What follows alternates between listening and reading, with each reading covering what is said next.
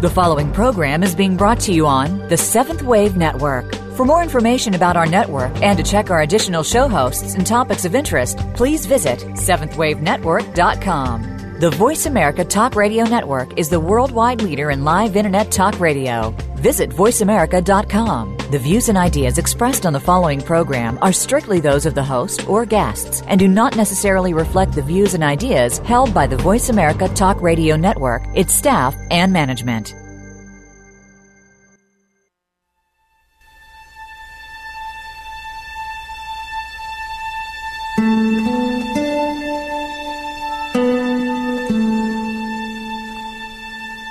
Good afternoon, and welcome to Authentic Living with Andrea Matthews. Over the next hour, you'll learn how to see your true self in the midst of life's twists and turns. You'll be challenged to think outside of the box when it comes to the mysteries of life. Now, here's your host, Andrea Matthews.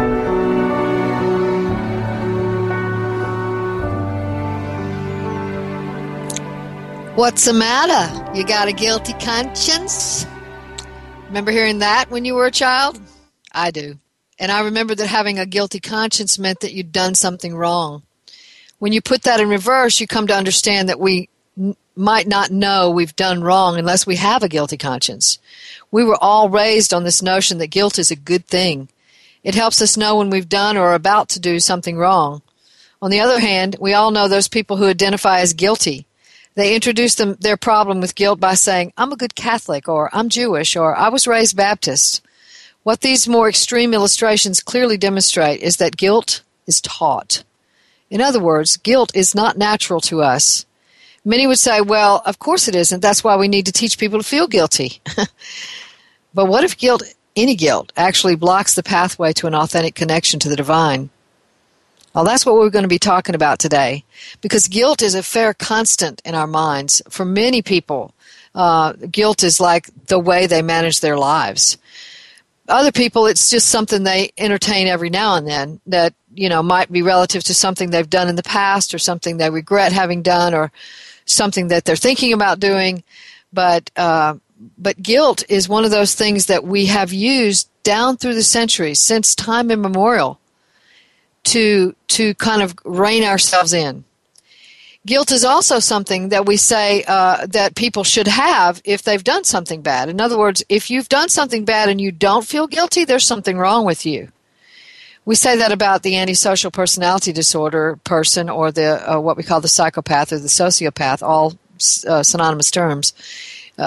We say that they don't have any remorse, and what we mean is they don't feel guilty. They're not sorry for what they've done.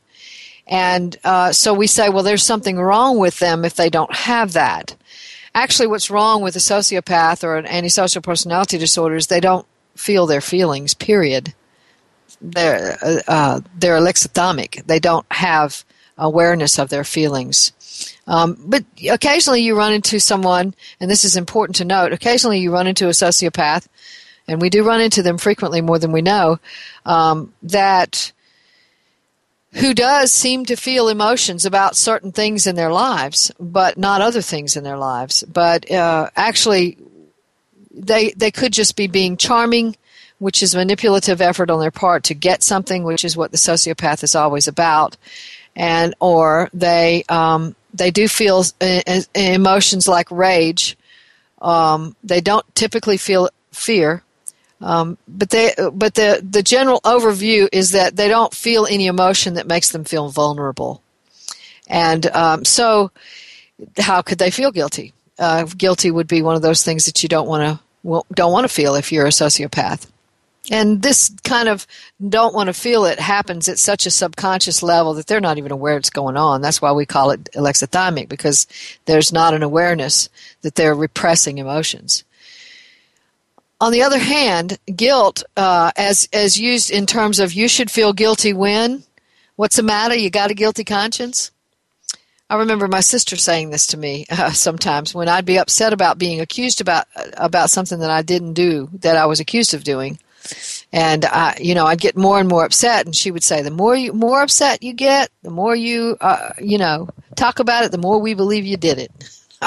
And I was like, well, I can't ever win this battle. So the idea is guilt is not what we really need to manage our lives. But let's talk about how we use it.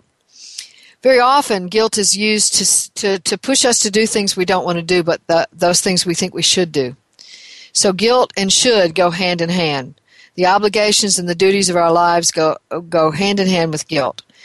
So, we feel like that mom or uncle or aunt or sister or son or daughter or somebody needs something from us, and we should give it to them.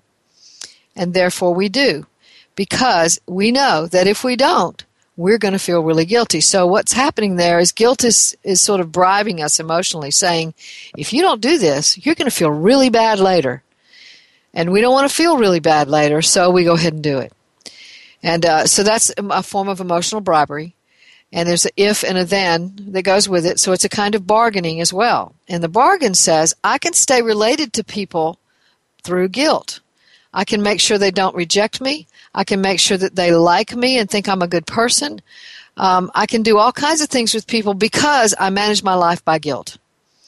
And so for those of you out there who are listening today who are managing your lives by guilt, the idea here is that it is not authentic, nor is it natural. It is taught. Now, how do we teach people to feel guilty? So I'm a child, and I reach out to grab something that my parents don't want me to have, and they either smack my hand or sternly reprimand me. Hopefully it's getting to be less and less smacking and more a reprimand of some sort, although it doesn't necessarily even have to be stern. So I get from that, oh, I'm not supposed to do that. But along with that comes this sense that is passed on even without words that says, that's bad. That's bad.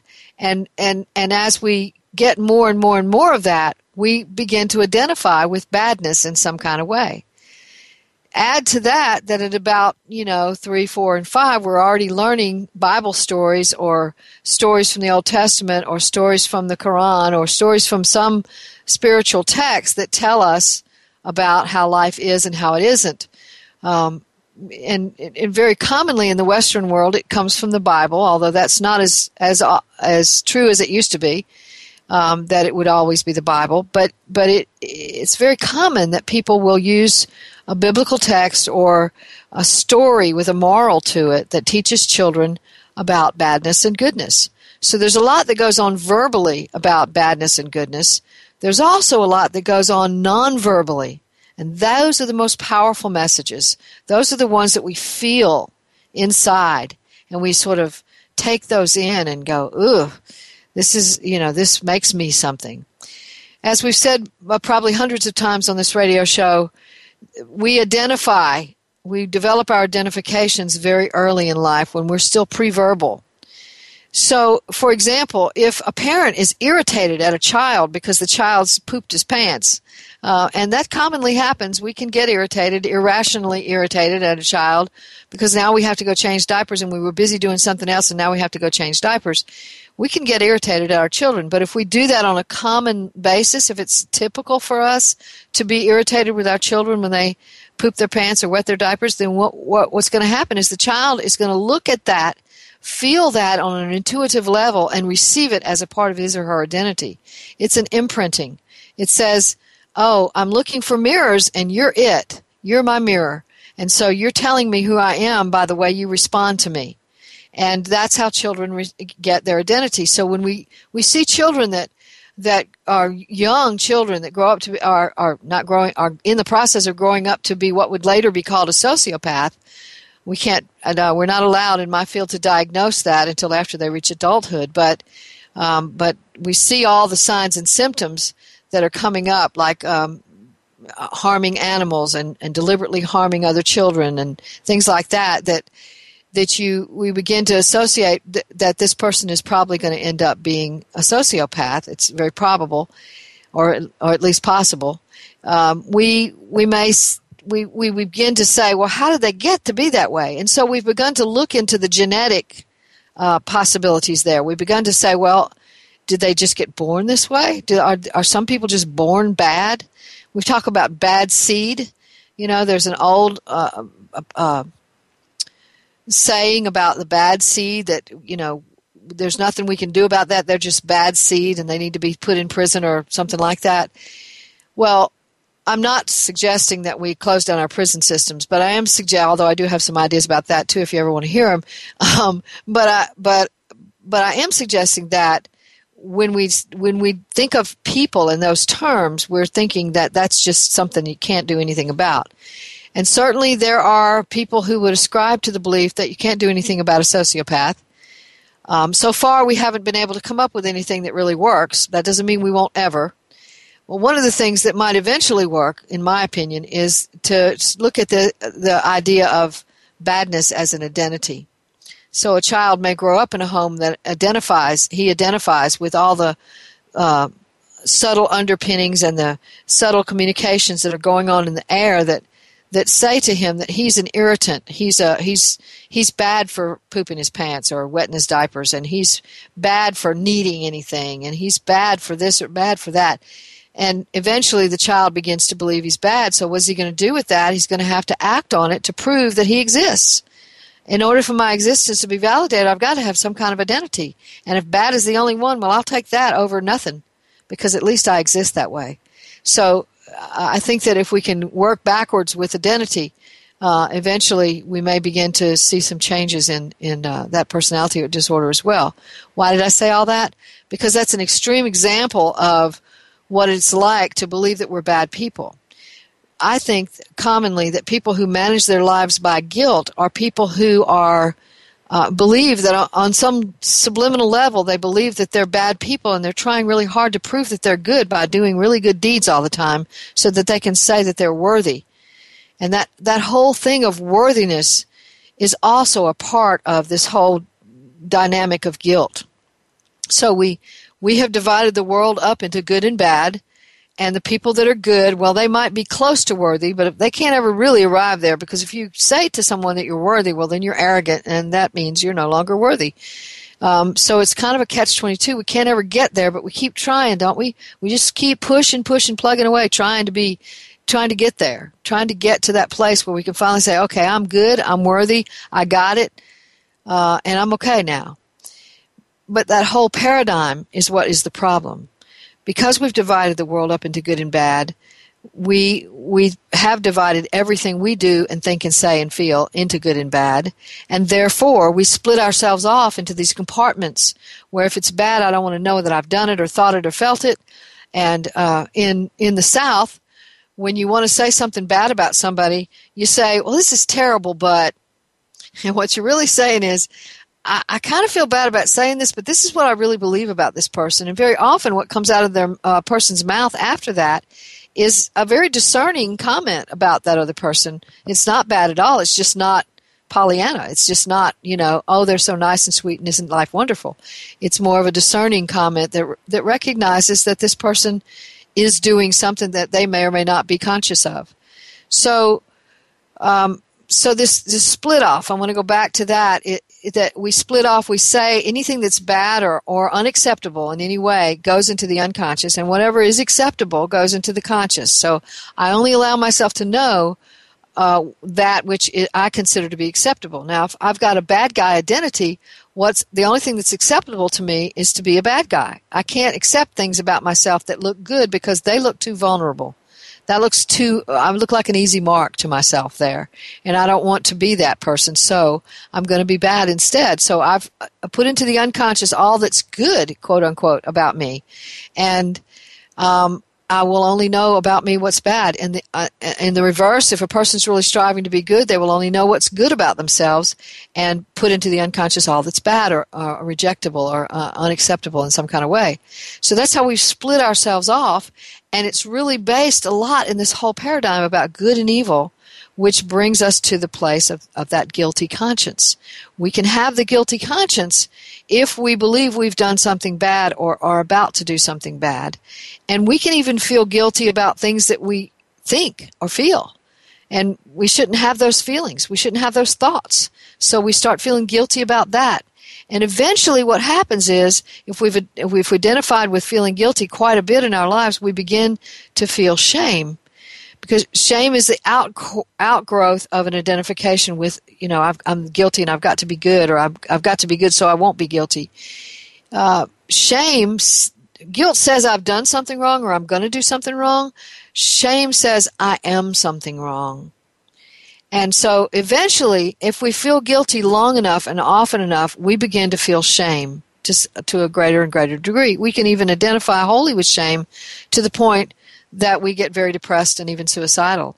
So shame is a bad guy. Shame is something we don't want to feel, and yet there are still many people who are out there teaching us that we should feel ashamed when we've done something wrong.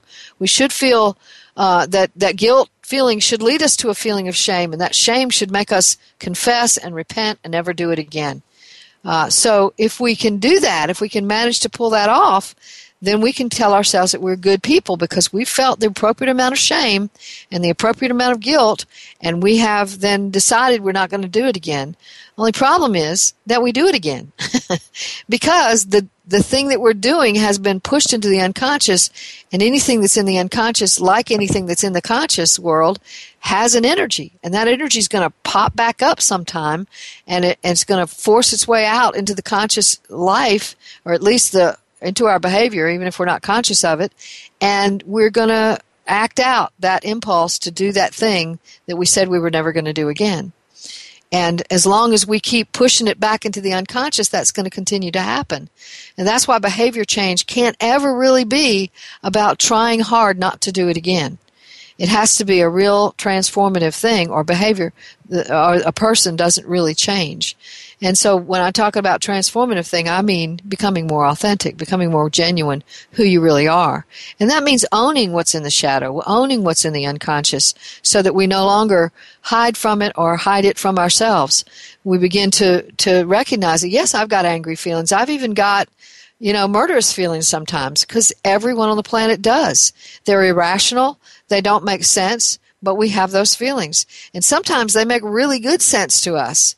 Like if someone has murdered a family member of ours, and there are listeners out there now who have had that experience, I'm sure of it. They've had someone in their family be murdered by someone, and the first thing that comes up is, I want to go kill them. And so that's an impulse that's in all of us. We all have that sort of barbarian beast that lives down there inside of us that just wants to act on instinct. That's, you did that to me, and now I've got to get you back. And so when we're processing life that way, we tend to go, that makes me I must not be very civilized. I must not be very good. We start defining ourselves by that impulse. But an impulse is just an impulse. It's just a feeling, just like I might have an impulse to move my finger. It's just that neutral. And I don't have to respond to it. I don't have to behave out of it. I can recognize it as part of my energy field, but I don't have to participate in that energy. I can stand back and watch it and see what it has to tell me. And that kind of observation, that kind of witnessing is what it means to become conscious. But guilt will actually keep us from becoming conscious. How does it do that? It keeps us in the realm of what's surface. It keeps us in the realm of, I've got to do this in order to make sure I don't feel bad later. I've got to do this now in order to make sure I don't feel bad later. Now I've got to do this to make sure I don't feel bad later. And it becomes this almost obsessive-compulsive kind of rhythm to it that says, in order for me to feel okay about my life, I've got to keep doing these compulsive things. And it has just that same kind of compulsivity to it, or it can get that same kind of compulsivity to it that an alcoholic feels for drink, or an addict feels for drugs, or an obsessive-compulsive feels for cleaning. It can feel just that very urgent, I've got to do this or else. And so we don't think of guilt that way. We don't think that it has that much power, but it absolutely can be just as damaging as a drug addiction, in that sense that we lose ourselves in it. We lose ourselves in it, and that's why it's dangerous. So we're going to be talking some more about that right after the break. Stay tuned for more right after this.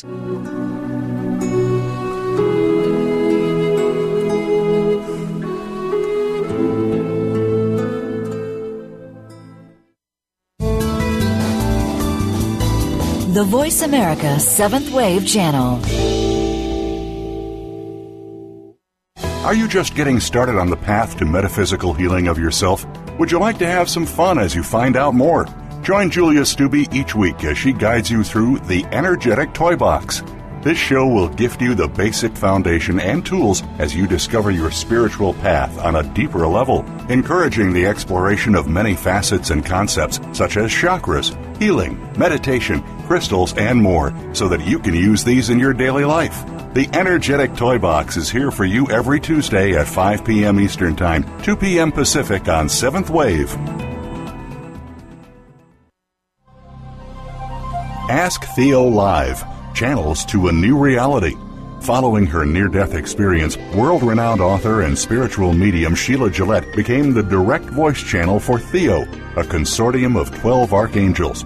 Through this unique channel, Sheila and co-host Marcus Gillette present you with an opportunity to speak directly with Theo live on air on any topic you wish to discuss, including receiving authentic messages from deceased loved ones and angelic guides. Get the answer you need by tuning in to Ask Theo Live, Channels to a New Reality, Tuesday at 12 noon Pacific Time, 3 p.m. Eastern Time on 7th Wave Network.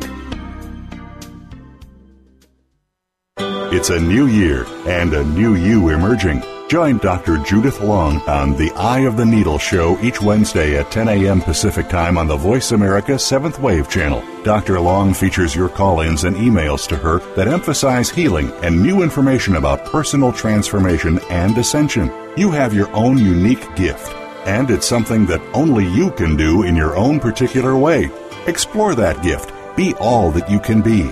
The Eye of the Needle with Dr. Judith Long airs live Wednesdays at 10 a.m. Pacific Time, 1 p.m. Eastern Time on 7th Wave. The Voice America 7th Wave Channel. Seek greater awareness.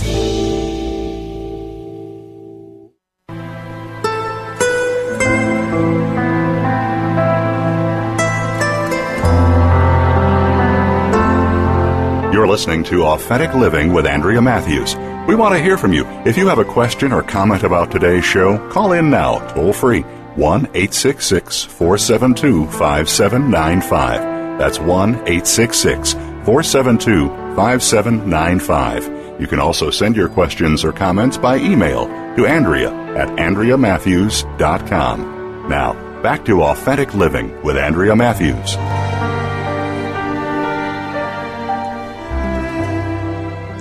And we're back.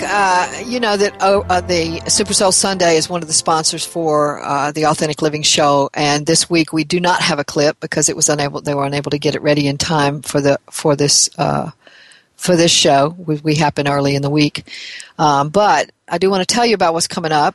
She's going to sit down with Tim Storey and talk to him about finding your calling. Tim Storey is an acclaimed author and a motivational speaker and a life advisor.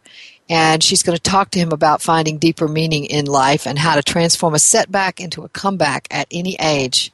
In the episode, they discuss how Tim has helped to guide people through some of life's most difficult circumstances, including cancer, drug addiction, depression, and divorce, and how to move forward when your situation seems insurmountable. They also talk about the power of manifesting dreams and how so many of us have the desire to live our dreams, yet very few of us have learned the strategies for doing it. A doctor of theology and known as the pastor to the stars, Tim's message of life transformation is widely received by people all over the world. And you also know that Authentic Living is sponsored by the American Institute of Holistic Theology. AIHT offers degrees in interfaith and interspiritual educational programs that enable you to not only find your own authentic spirituality, but to bring your unique gift to the world in service upon graduation. At AIHT, you can get a master's, doctorate, or ministerial bachelor's degree, and the doctoral programs are broken down so that you can get a PhD, a doctor of ministry, or in the holistic theology program, a doctor of theology degree. The programs in which you may get these degrees are holistic theology, holistic health, and holistic ministries, metaphysics, and parapsychology. These courses offer depth and meaning to not only your own spiritual search for truth and meaning, but to your capacities to bring your healing, loving, guiding gifts to the world. The population of students includes doctors, lawyers, healers, nurses, ministers, counselors, psychologists, social workers, nutritionists, herbologists, homeopathy practitioners, psychics, mediums, and many others who have a special gift but need to learn to hone it and credential it. It also includes students who simply want to enhance their own profound spiritual journeys. What's most important to AIHT's model is the exploratory nature of studies that reach to the depths of all the world's religions, traditions, and paths, and even to transcend them to find the mystical core of them all in order to facilitate your own journey to your own authentic spirituality by utilizing as your text-writing teachers spiritual experts from all over the world. You can learn more about what's offered by going to www.aiht.edu, or if you'd like to talk directly to the admissions director, call Beverly Love at 800-650-4325. You know, Oprah says education is the key to unlocking the world, a passport to freedom. Call and get your passport today. So we're talking today about guilt and its mastery over many of our lives in either fashion, whether it's through trying very hard to do the right thing all the time or doing the really bad thing all the time because we believe that we already are guilty and bad and we have to act that out. So guilt is dangerous when it reaches those extreme forms, but there are many people that will tell us that guilt is, there is something called good guilt. And good guilt is the kind of guilt that would prohibit us from doing something wrong or challenge us to do something right. And so they say to us that we need that kind of guilt in our lives or else we'll do the wrong thing. Well, I think that that's a really shallow view of it because I think that guilt is, as I said, taught. It isn't natural to who we are. We can teach children guilt by the way that we respond to them, and they can identify with that and either become very guilty or be striving all the time to be good in order to not have to feel guilty. But is it important that we have guilt? I would say that compassion and passion are enough by themselves. We don't need guilt. So if I am truly tapped into my deepest authentic self, then compassion is going to be there in it because that's who we all are. We are connected to each other deeply, and we do know that our experience of suffering on planet Earth is painful for anyone who experiences it, whether it's us or someone else. And when we get down to the level of authenticity, we feel that connection deeply. As John Donne says in Meditation 17, ask not for who the bell tolls, it tolls for thee. And that kind of feeling goes with that. Jesus said, if you've done it unto the least of these, you've done it unto me. So what he was saying there is my compassion knows your pain. And that is what is true about all of us when we are thinking in terms of authenticity. We must think in terms of what's genuine inside of us. And what is genuine inside of us, though often hidden from many of us, is our compassion. And by itself, it would be enough to guide us. Also, our passion would be enough to guide us. So our passion says, this is something I enjoy doing. This is something that gives me joy. This makes me feel fulfilled. This raises me to a higher plane of existence. This makes me feel alive. All of those are terms that we use to describe our passion. Our passions are about how we live in the world, how we experience life on an internal basis, not just externally, but internally. And so when we talk about passion, if I have a passion for serving other people, then my passion alone will get me there. I don't have to feel guilty to get there. I don't have to sort of whip myself like the pony I'm trying to race away from the bad guys. I can just trust that my passion will be enough by itself to get me to the place where I understand what I'm my own guidance. I understand my own truth, and so I'm able to, by passion alone, manage my own behavior, manage my own thinking, manage my own feelings, and my passion connected to my compassion, and my compassion connected to my passion, are enough by themselves to give us the guidance we need. But that's not what we've been taught. We've been taught we can't trust the inner person at all. And part of that is the old biblical passage that says, out of the heart come all these evil things, murders and lying and all that kind of stuff. And yes, that's true. Those also come from a heart, specifically a heart that's identified with badness, or a heart that is trying to manage itself out of the surface or the learning of what's taught. But if we're going to the authentic self, that's the deepest essence of who we are. Now we're not just talking about heart, we're talking about soul. And so when we talk about that, the soul can then manage the heart, and we can then become with our behavior, our words, our thoughts, and our deeds all the same person. We're all in alignment. We're congruent. We're doing the same thing with our head that we're doing with our heart. We're doing the same thing with our behavior that we're doing with our deepest soul. So that's authenticity, and that's what this show is all about. That's why we have this show, and it's been running now for almost 6 years, is because we're talking about the deepest essence of who we are, which is not the word sinful. It's not sinful. But we've thought of it that way because that's how we've been taught. I wonder sometimes if a child were left to just be mirrored as he or she is, and I have seen this happen, where if we can leave a child to just be mirrored for who he or she is, instead of putting our own projections on that child and our own expectations and our own agendas and our own needs and our own timetables and all of that, if we could just mirror the child, that child would become his or her authentic self, and thereby not have to use guilt to manage behavior, not have to use anything false to manage behavior, but rather would manage behavior based on their deepest essence. But we've been taught just the opposite. We've been taught that if you don't teach a child how to behave, then that child's going to grow up to be a bad kid. And that very idea is based in a philosophy that says that we are bad at our deepest core. We're just bad people. And from the Western or the Christian perspective, what that means is that we are born bad. Just like that bad seed we were talking about in the first segment. We are born bad. And that isn't true, of course, but that's what we've been taught. And all of us have believed that we were born into sin, and that the only way to fix that is to be saved in some kind of way, either through behavior or through a transformation that occurs in a kind of new birth experience that's supposed to be created by a certain ritual or a prayer. So, but even that new birth experience tells us that we have to be born differently than who we are. We can't be who we are. We have to be born differently. We have to be born of the Spirit.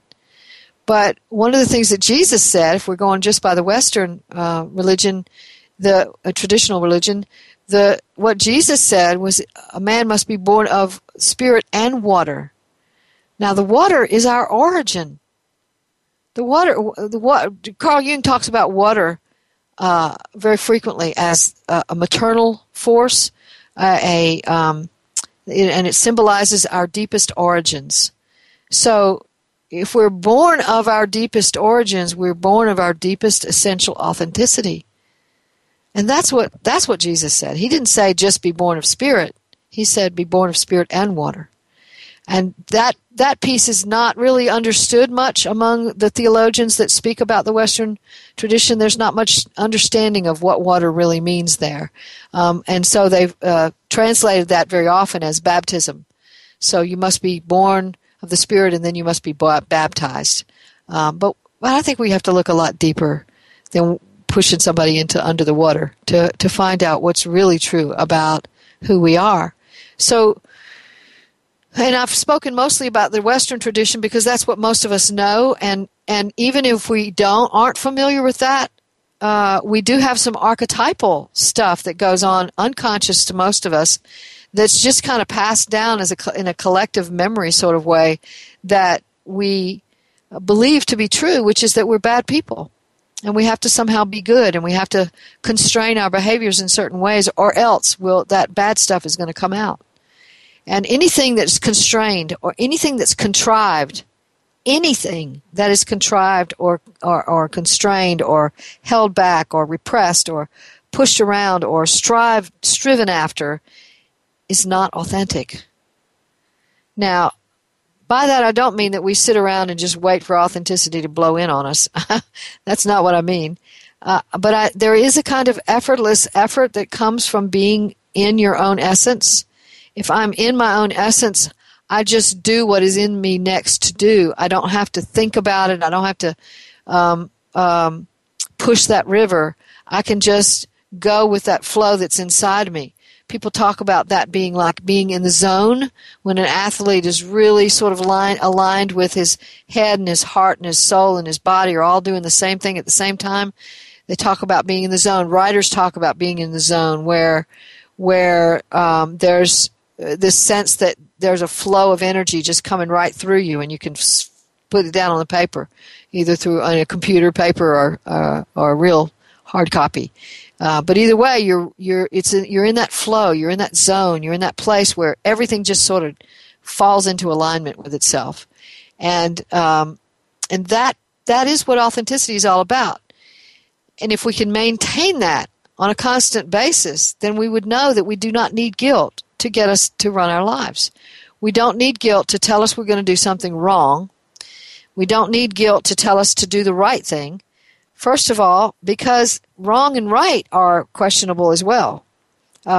We begin to say, well, okay, if the world is divided up into wrong and right, then everything is one or the other. But when we try to pin down right and see what it actually is, just, okay, what is right? Well, we can give a lot of definitions. That means you're being kind to people. That means you're being, honest. You're being, you're compassionate. You aren't mean to people. Here we get to the things you're not. You're good if you're not bad. And you do these things. These are the descriptors. But sometimes people are kind to be as a way of being manipulative. Is that really good? Sometimes people are being charming and give great sacrificial gifts, even to be 1 Corinthians 13 says, if I would give my body to be burned and it doesn't come from love, it means nothing. Zero. Nada. It means nothing.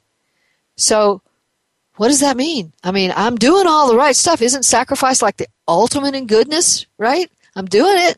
So how come it's not enough? It's not enough because it's not coming from love. And what comes from love? But the generativity of the divine self, the authentic self, the soul, whatever you want to call that. It's that place inside of us that is who we actually are as the essence of us. And it is one with the divine. How do I know it's one with the divine? Well, if you've read my book, Inhabiting Having Now, or The Law of Attraction, The Soul's Answer to Why It Isn't Working and How It Can, you know that there's a lot of information in sacred texts all over the world that tell us, not just in the Bible, but it is also in the Bible, in all the root language of the Bible, that tell us that we are divine beings who have forgotten who we are. And when we get into a meditative state, we can actually experience that, where nothing else matters but right where we are right this minute. We're in the presence with that real essence of ourselves.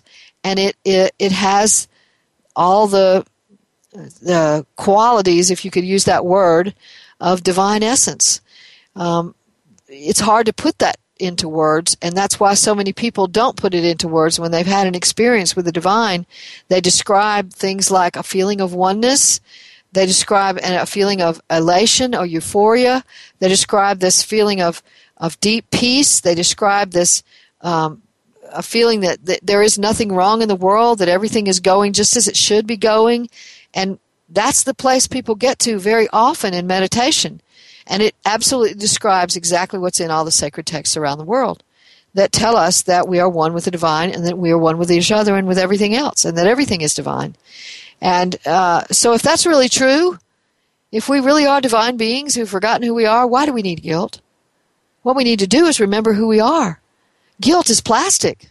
Guilt is not the way to be able to get to the place of divinity. Guilt is not going to help us do that. All right, so we're going to talk about that some more right after the break. Stay tuned for more.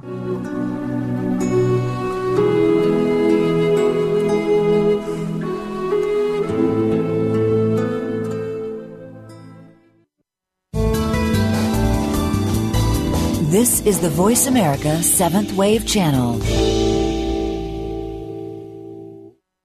Tune in to Spirit Speaks every week for advice just for you that is channeled from Divine Source. Host Amaya is a spiritual teacher and guide who helps listeners actively develop their full potential. Each program includes a channeled soul reading and is ready to discuss the teachings with you every week. Topics include a variety of religious and spiritual aspects, plus healing modalities and intuitive development of self. Spirit Speaks can be heard live every Tuesday at 10 a.m. Pacific Time, 1 p.m. Eastern Time on the Voice America 7th Wave Channel. When you learn to see things from a spiritual perspective, it changes the way you see virtually everything in your life. Listen for Dr. Paula Joyce and her program, Uplift Your Life, Nourishment of the Spirit. Our program will help you get rid of the negative aspects of your life and invite love, joy, and prosperity into your life. Turn that negative feeling into a positive one. Tune in to Uplift Your Life, Nourishment of the Spirit every Thursday at 11 a.m. Eastern Time, 8 a.m. Pacific Time on the Voice America 7th Wave Channel. Being Here with Ariel and Shia Kane is an ordinary person's guide to modern-day enlightenment. This show is an exciting exploration which opens the door to living in the moment. Don't miss Being Here. Tune in every Wednesday at 9 a.m. Pacific, 12 noon Eastern with Ariel and Shia Kane, right here on the 7th Wave Network. Be visionary. This is the Voice America 7th Wave Channel.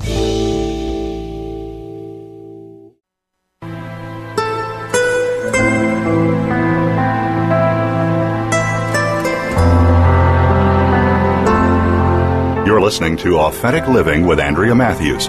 We want to hear from you. If you have a question or comment about today's show, call in now, toll free, 1-866-472-5795. That's 1-866-472-5795. You can also send your questions or comments by email to Andrea@AndreaMatthews.com. Now, back to Authentic Living with Andrea Matthews.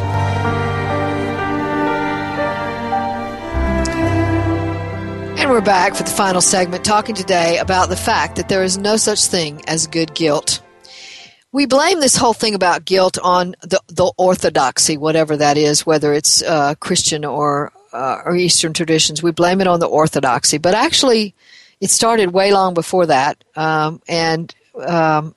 Because the orthodoxy was built on a philosophy that there is good and there is evil, and we must keep ourselves from evil and strive for good. And what I'm thinking, though, however, is that we've been doing this a long time. We've been trying really hard to be good people. And yes, we have evolved. We have evolved considerably, particularly with regard to technology and science and understanding what goes on in our world and things like that. But really, we're still doing a lot of bad stuff according to, our definition of bad. We're murdering people. We're lying to people. We're cheating people. We're stealing from people. We're greedy about our money. We got the threat of an oligarchy happening right now in our country. We have lots of stuff that's really going on that has everything to do with what we would say is still evil in us. And we have this fantasy in our heads that one day we'll reach this time where there'll be this great big battle between good and evil, and good's going to finally win over. And lots of our stories, Tolkien books, and all kinds of other mythological stories are built on that motif of a grand battle between good and evil, where good finally eventually wins out. But can you imagine what's going to happen when good finally wins out, which we can't even really totally define good without having bad there in the room with it. Okay, we define good, like I said a little while ago. Kindness is good, being kind to other people is good, and taking care of other people is good, and And then we start getting into, well, if you don't do these things, then you're good. So we lean a lot on evil just to define good. So what is good going to do without evil to lean on? It's going to try to redefine itself in some way that has to pick up evil again. You can't have one end of the polarity without the other. It's a seesaw. So we have to junk the whole thing. Sorry, but we do. Both of them got to go. Good's got to go just as bad as good as much as bad does. So if we do that, then what are we left with? If we throw out the whole idea about good and evil, which scares the hell out of a lot of people, if we throw out the whole paradigm, what I call the good-evil complex, what's left? Us looking in the mirror at ourselves going, who am I? Who am I? And that is the question that needs to be asked. The question isn't, am I doing wrong or am I doing right? The question is, who am I? And if I've turned out to be a divine being who's forgotten who she is, then wow, why would I even need to think about good and evil? I just need to be discovering, that. I need to be digging down in that sand, like a dog after a bone. I need to go after it with everything I got to find out who I am. That's what's important. And that's actually how we work with guilt. We don't work with guilt by telling ourselves not to feel guilty, because then we start feeling guilty about feeling guilty. And then we just add shame to shame. It's not going to work that way. We can't tell ourselves to stop drinking by telling ourselves to stop drinking. We can't tell ourselves to stop using drugs, we can't tell ourselves to stop doing something, because that behavior is just going to come right back, because all we're doing is repressing it temporarily until it bubbles up to an overwhelming load, and then it has to spill out. And so we're not going to get there that way. So if you're listening to this show and you manage your life by guilt, I'm not telling you to stop doing that, okay? I am going to suggest that we begin to look in the mirror and understand where the idea of guilt comes from. Where did we develop an idea that guilt should be the thing we manage our lives with? Where did that come from? Whose teaching have we bought?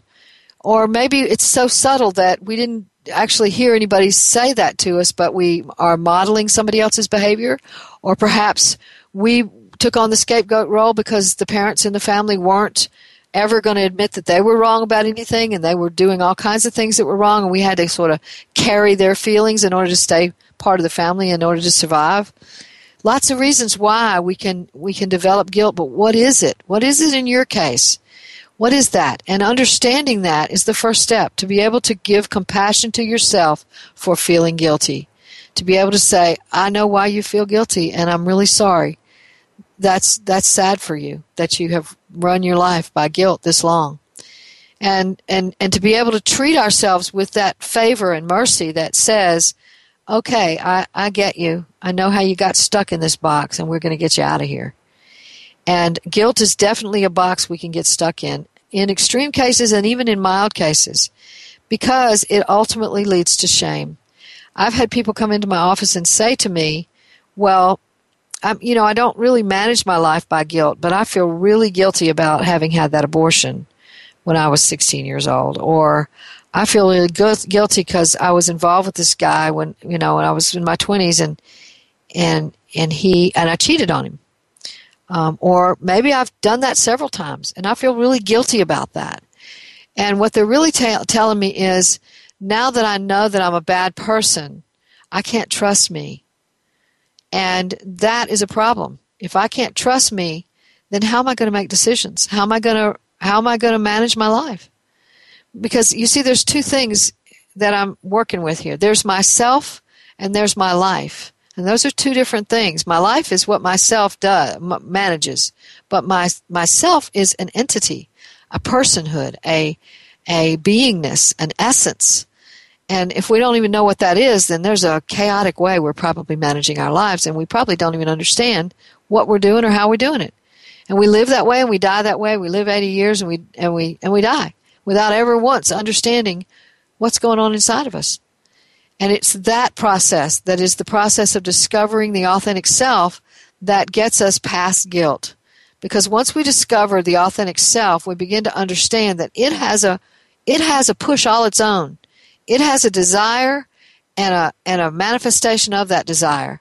And it can do that all by itself without us trying to run it by guilt, without us trying to, push it around and get it to behave right. It's not going to behave wrong, because it already knows what compassion and passion are, because that's the essence of who we are. The essence of who we are is love. The essence of who we are is love for others, love for self, love for life, love for the things of life, love for the manifestations of life. It's the raw passion of existence. That's what who we are actually is. But what blocks us from that is all the machinations about good and evil that keep us from actually seeing who we are. And all those machinations about good and evil make us feel guilty. And they make us feel proud when we've done something really good. They make us feel proud. And sometimes if we can really identify with, I'm a good person, then we get arrogant. And then we're not good anymore, right? The problem is that we have divided up into good and evil. That's the problem. It's not a solution. It's been thought to be a solution for centuries. We've been doing this now for centuries and centuries and centuries. And my question is it working yet? Have we become the people that we want to be yet? No. Why? Why? Most people would answer, well, because we're evil people. Well, my answer is because we don't know who we actually are. And knowing who we are is the answer to guilt. So the process goes like this. We look in our shadow and we begin to see that I've got stuff in there that I haven't necessarily been aware of. I might catch myself doing something I've criticized somebody else for doing. I might catch myself having a feeling that I really don't appreciate having. One of those that I hear quite often about is resentment. I've got this resentment because my husband cheated on me, or I've got this resentment because I have to do all this stuff for my mother and I just hate having to be her slave, or, I've got this resentment and I shouldn't have that feeling. That's a bad feeling to have, and it means that I'm a bad person because I've got bad feelings. And what I say is, what gift has your resentment come to give you?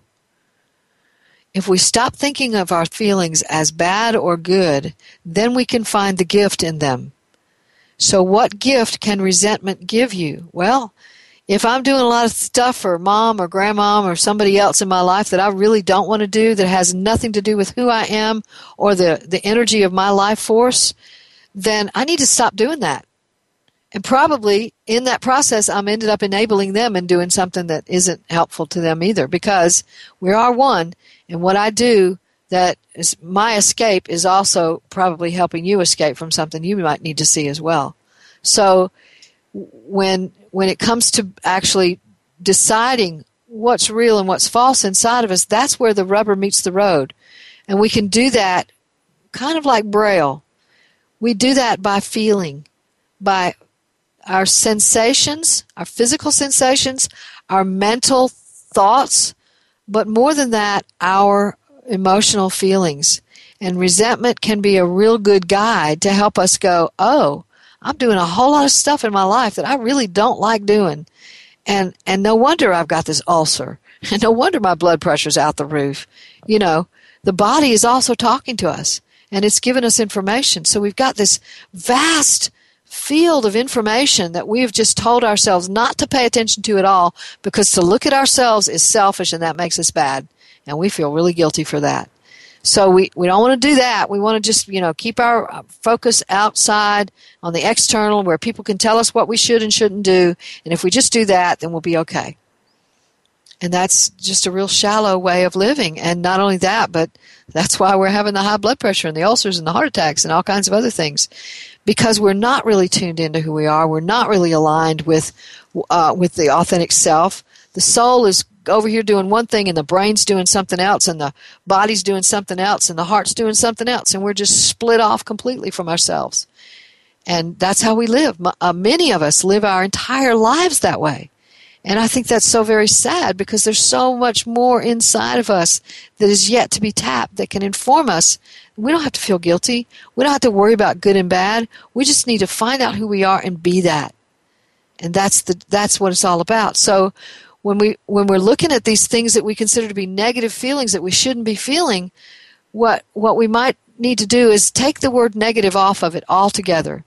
There are a lot of spiritual writers out there writing about negative feelings and negative thoughts and how we need to get rid of negative feelings and negative thoughts. And in the process, we're not getting the gift that feeling came to give us. We need to stop calling it negative. It's not negative, it's a feeling. And it's come to give us information about our lives. That's what our emotions are. They are internal messaging systems that come to give us information about our lives. And if we can pay attention to that information, then we can make decisions to do something different and more authentic. And when we do that, the authentic self goes, oh, she or he is paying attention. Oh, maybe I can come out a little bit more now, out into the light. Oh, let me show you a little bit more about what really goes on inside of me. And that's when we begin to feel the passion. That's when we begin to light up and enjoy. And that's when we begin to make decisions to say no to things that need to be said no to and yes to things that need to be said yes to. That's when we begin to come alive. And that process begins to unfold more and more and more and more over time so that we begin to develop this very solid sense of self that is grounded in life here on planet Earth, not trying to transcend life here on planet Earth. That's another guidance we get from a lot of spiritual teachers out there right now who are telling us that all of life is just an illusion and all we need to do is just don't pay any attention to that man behind the curtain. We just need to, stay in the world of bliss. See God in everything, stay in the world of bliss, don't pay any attention to life. And my answer is, what are we doing here? Well, we're supposed to be transcending life while we're living life? No, I don't think so. We're not looking for transcendence here. We're looking for eminence. We're looking for the capacity to be here now, as Eckhart Tolle says it. Be here now, to be able to be present with what is right now and take the gift that it has to give us. Instead of saying, this should be different. My emotion should be different. My thought should be different. My attitude should be different. My behavior should be different. My me-ness, my essence, my who I am should be different. I shouldn't be this way. I can't tell you how many people that I've worked with over the years that is their primary complaint. I just should not be this way. And what they want to do is be some other way. And what I want is for them to be with what is, long enough to get the message it has to give. And that's a difficult process. Why? Because we feel guilty. So guilt is a block to the pathway to the authentic connection to the divine. We are blocked in that intention to the exact degree to which we feel and manage our lives by guilt. And yet we can also sit with guilt and hear its message too. What is it trying to tell us? It's trying to tell us that there's falsity in our lives. Have you ever had a dream where you're married to somebody that you know is just like a complete falsehood? Well, that's what guilt is. You're married to a falsehood. So that it can give you that message as well. It's not telling you what you should do, however, because there are no shoulds. There's only compassion and passion. There's only divinity everywhere in everything. So that's what we have for today. We're coming back again next week. You want to be here for that. We got some more good shows coming up. And remember, your job, should you choose to accept it, is to give birth to yourself.